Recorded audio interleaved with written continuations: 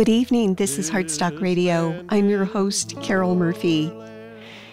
Clark Grant is in the studio, and today our guest is Daniel Carper. He is a fractional CTO and an active crypto trader. Just a moment, he's going to be discussing with us cryptocurrency and all that he knows about it and how it affects entrepreneurs. In just a moment, Daniel will be with us, and this is Heartstock. Thanks for listening. Was made for you and me.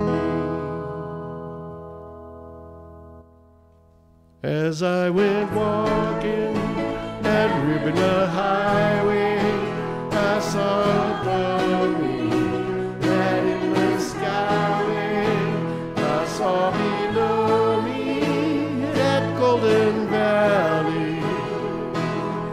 This land was made for you and me. I roamed and rambled and I followed my footsteps through the sparkling sands of the diamond desert. And all around me a voice was sounding. This land was made for you and me. When the sun comes shining and I was strolling in the wheat fields waving and the dust clouds rolling. Hello, everyone. This is Heartstock Radio. I'm your host, Carol Murphy. Today, our guest is Daniel Carper. He is a fractional CTO and an active crypto trader. I also wanted to remind you that you can find us on Facebook. You can also email us at heartstockradio@gmail.com. And we'd love to hear from you, especially if you're an entrepreneur and using business as a force for good. But right now, let's talk to Daniel. Hi, Daniel. Hey, how's it going? It is super duper beautiful evening here in Montana. We're pre-recording from my study, like a lot of folks in radio these days during COVID. The sky is beautiful shades of pink and blue. I mean, I wish you could see it. Where are you talking to us from, Daniel? In Pittsburgh, Pennsylvania. Tonight, we just got, probably about a half dozen inches of snow. So it's pretty beautiful out right now. Yeah, I heard you guys were going to get blasted. And let's introduce our listeners to what is a fractional CTO. We'll start there, and then we'll kind of dive into some other questions. Yeah, absolutely. So I am an independent fractional CTO hailing from Pittsburgh. With that, I lead the technology for startup through mid-sized businesses, covering both commercial and custom software. And as far as crypto goes, I had the opportunity to be paying some people who don't live in the United States about 8 months back, and there's not very many good options for that.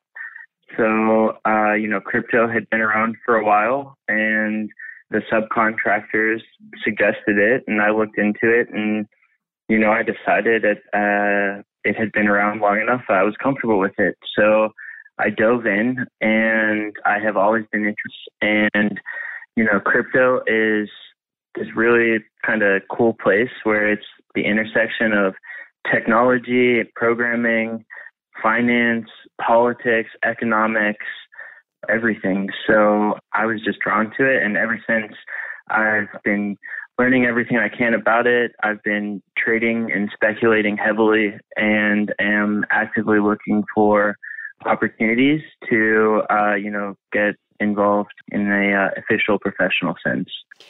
Yes, and I can't wait to dive into that a little bit further. But before we do, give us a little intro as far as your background. Are you from Pittsburgh originally? Yep. I grew up in Pittsburgh. I was a nerd from the cradle, always very interested in building blocks and Legos and, understanding how stuff worked. I began programming in the 8th grade and never looked back. I went on to earn a degree in computer science from a small liberal arts school nearby and started as the first software engineer in a tiny but exploding startup in Pittsburgh. So I had a great opportunity there. The company grew quite a bit, and I worked hard to grow with it. And so, I was there for 7 years. From there, I had another couple years in fintech, and I've been contracting ever since. When you say fintech, help our listeners with that technolingual. Is that even a word? Yeah, absolutely. So, the company I was working with, they were doing real estate equity crowdfunding, and crowdfunding means different things to different people.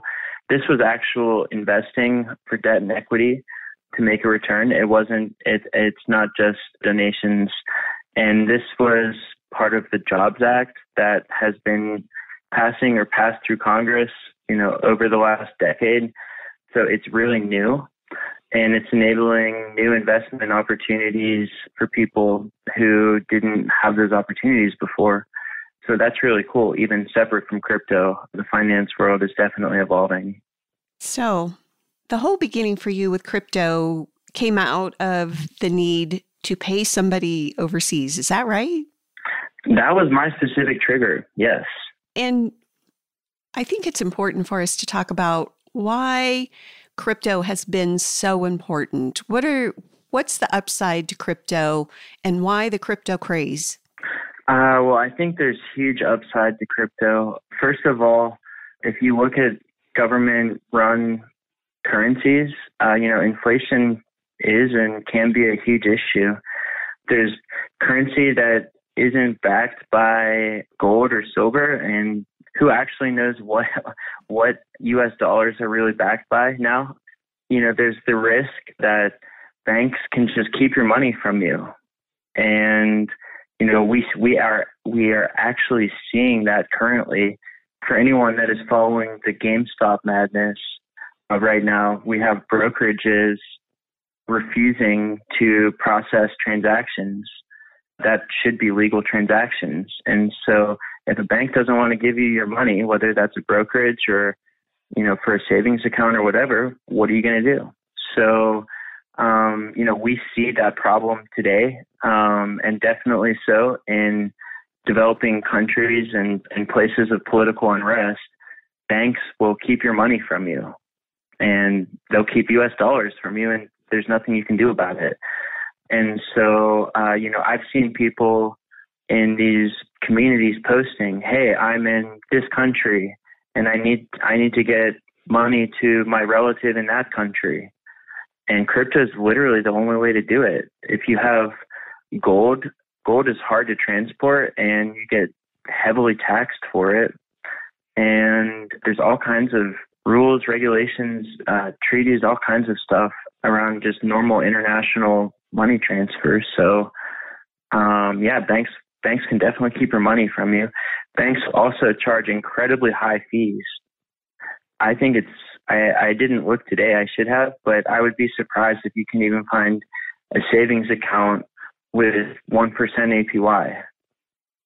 And it's referred to differently. I'm not going to mix up the vocab here, but for a crypto savings account, you're going to be at least 10% APY.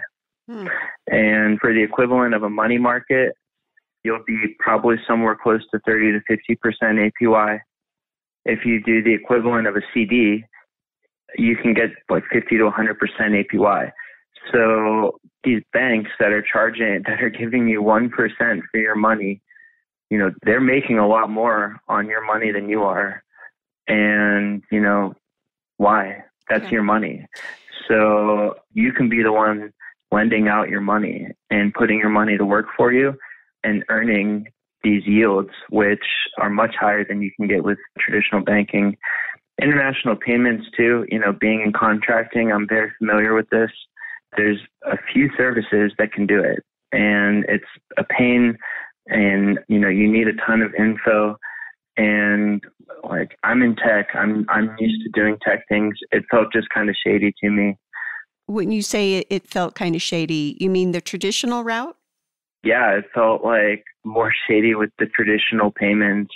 So yeah, crypto felt better. I mean, that's just a gut feel to it, because maybe it's because I'm hooking up this service to my actual bank account, whereas it doesn't quite work that way with crypto. I feel much more comfortable using crypto. So yeah, in general, it's got a really heavily decentralized vibe to it. And, we're seeing in other areas of technology, there are huge questions right now about the problems associated with having central authorities over such important technology. Our very rights come into question, no matter how you look at it. So, it's big, and there's a lot of benefit to cryptocurrency for sure.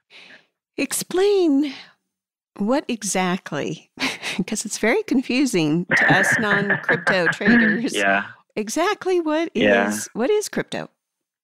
First, I want to say that's a really great question, and I want to throw out that a lot of people have, including myself, for a really long time, couldn't really grasp it.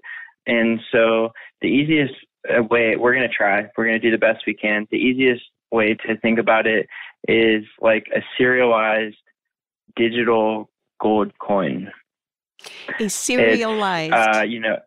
It's serialized in that it's just like US dollars have serial numbers on them, and you'll never find two legitimate US dollars with the same serial number.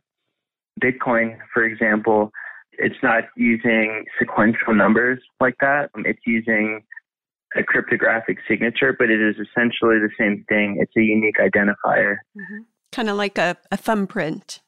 Yeah, it's like a thumbprint, exactly. And what about its nature makes it decentralized and more democratic? Yeah, absolutely. So starting with a little context, a good way to think about blockchain, like what is blockchain, right? It's a network of servers, and a server is just a computer with some software running on it. Basically, a big ledger of transactions is maintained on these nodes, and you send a transaction into the blockchain, and the blockchain validates it. It's people receive fees for running these server nodes. And so when a transaction is validated, it goes through and it transfers ownership of the various assets into the respective party's name.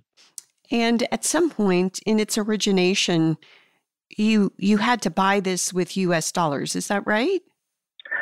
Yes, that's correct. And so what a lot of people do, there are several very large, reputable U.S. exchanges. And so you can register there and transfer your money from a normal bank account. And then from there, you can purchase your crypto assets and, move them around the various blockchains. Various blockchains. So you can move it from platform to platform, essentially? Is that what we're talking about?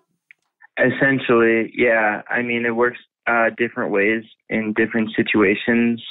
But first of all, I might have multiple wallets on the same blockchain. I might want to purchase my Bitcoin through a very reputable exchange, but then I might want to keep that in a different wallet, one that I control that is not controlled by the exchange. So I would purchase crypto at the exchange and then transfer that into my own personal wallet so that the exchange couldn't withhold that from me. And I'm in complete ownership of that. It's kind of like the equivalent of stashing money in your mattress. That's you owning it. And then, so that's within the same blockchain. There are different blockchains which have different currencies on them that have different functionalities and purposes. And you may want your one coin on this other blockchain. And, they may have a version of your coin that runs on that blockchain. Or you may have kind of a derivative. It works a lot of different ways. But confusing. Yeah, in general, yeah, I mean, it's a lot to kind of wrap your head around. And if you are getting into the nitty gritty of it, it's technical. It's software and cryptography. So it is technical. But yeah, maybe a good way to think about it is like there are like marker type equivalents. If I have an X blockchain and you have a Y coin, then there could be like an XY coin that is pegged to the value of your Y coin, but it runs on my X blockchain. Mm-hmm. So I think I just made my own eyes go cross there a little bit, but yeah, that's how it works. We're going to take our midway break here in just a moment. We shall be back. This is Heartstock Radio. We're talking with Daniel Carper. I'm Carol Murphy, your host, and Clark Grant is in the studio. This is Heartstock.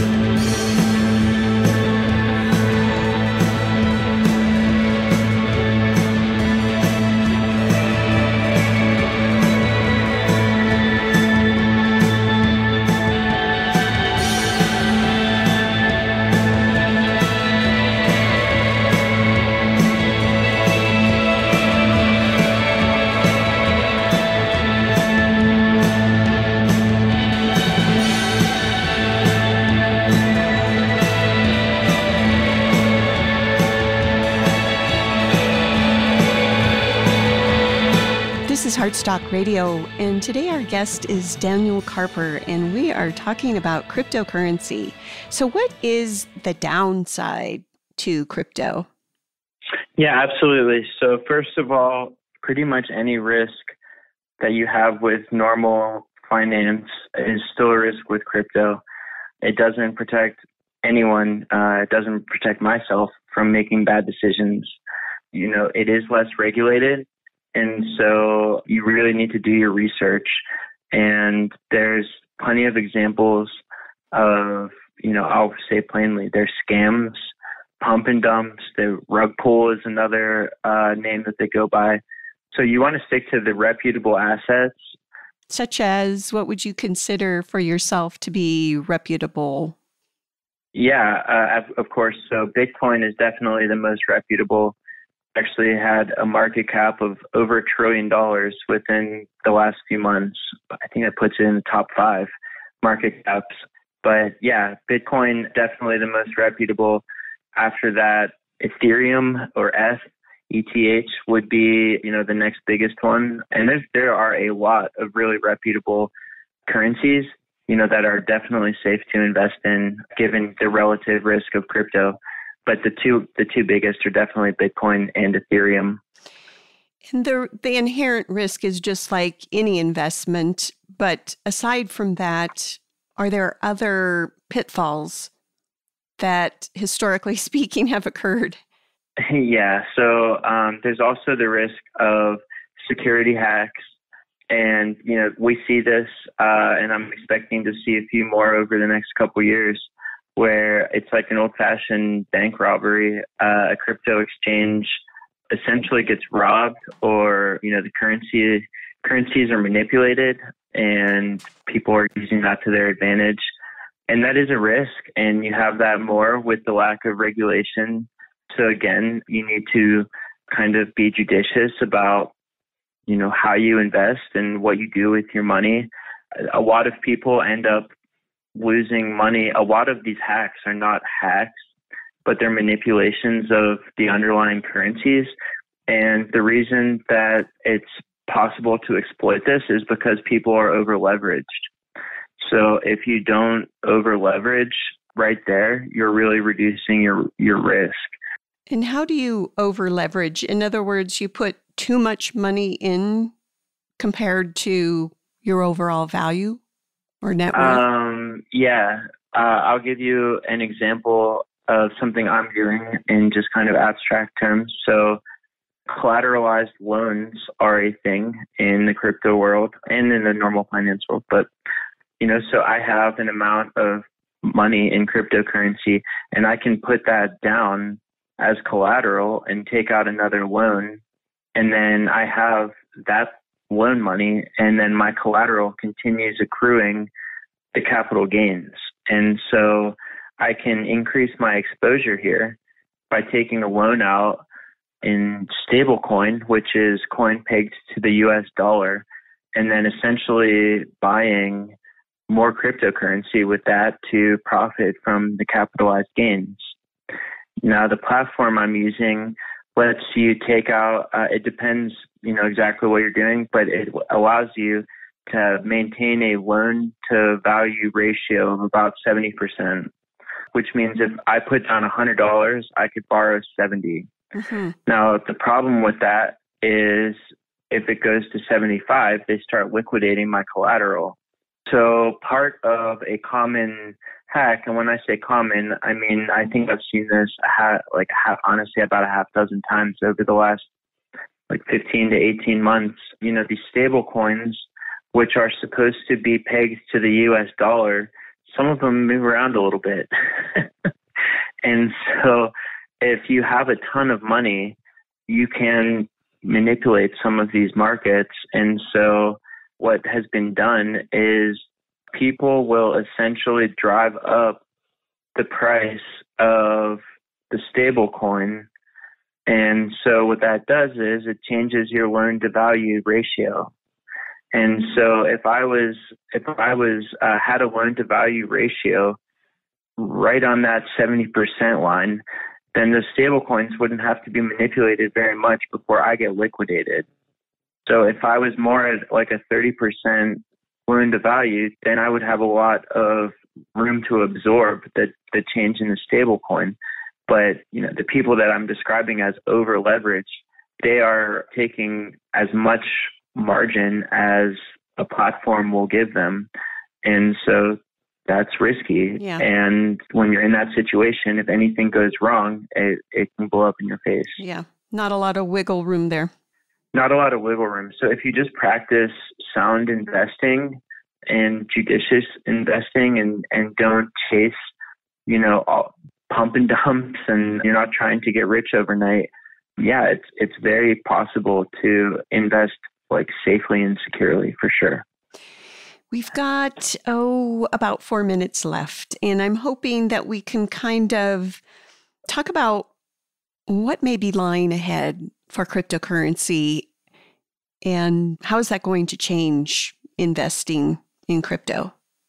Yeah, I think that the only thing that I'm sure about is that it's here to stay.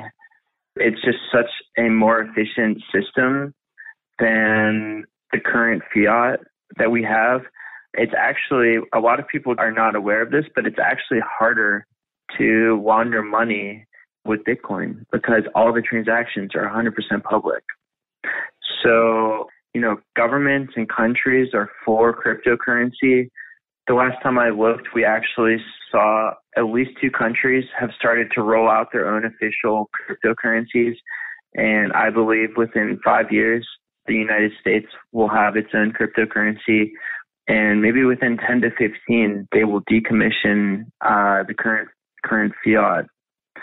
And so, I think it's here to stay.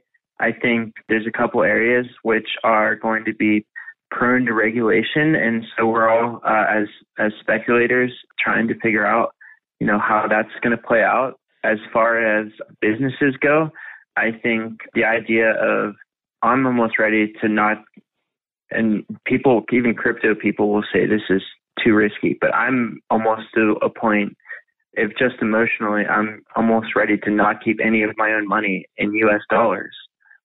Why? I can get 40 to 100% APY. And so to keep money in US dollars when we know that the government is attempting to inflate the dollar, you're committing to losing money right there. And so there's a lot less risk. Yeah, there's a lot less risk, of course. But, there's also in business, there's a lot of risk if everyone else is making money and you're not. And your money starts to be worth a lot less.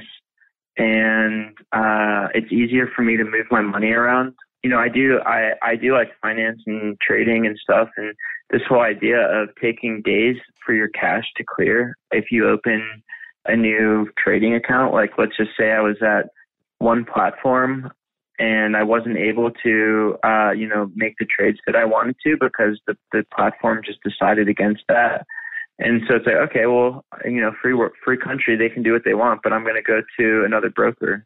Well, to get your money out and then into another broker, that could be a week, 2 weeks, 3 Months. weeks. During COVID. Yeah, months. Yeah. Yeah. So like your money, you're making way more on it, even if it's just sitting there, and you can move it around a lot easier. Offshore payments are a lot easier.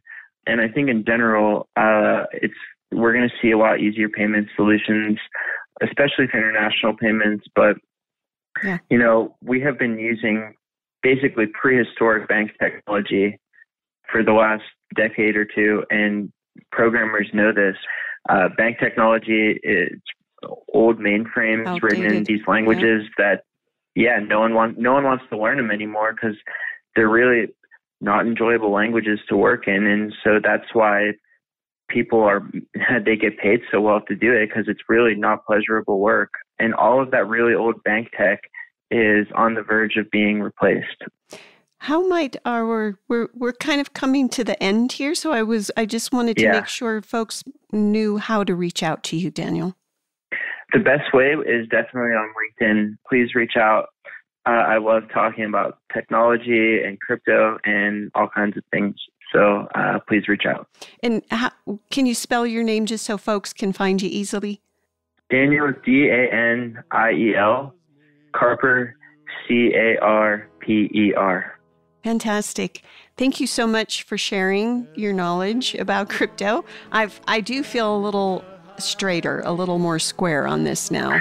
My head's not just kind of spinning. Of course. Thanks for having me. It was great speaking with you.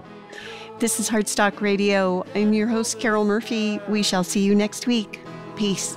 This land was made for you and me. Heartstock Radio is a production of KBMF 102.5 Butte America Radio. Hear our programs every Friday at 5 p.m. Mountain Standard Time via livestream at butteamericaradio.org. A voice was sounding. This land was made for you and me.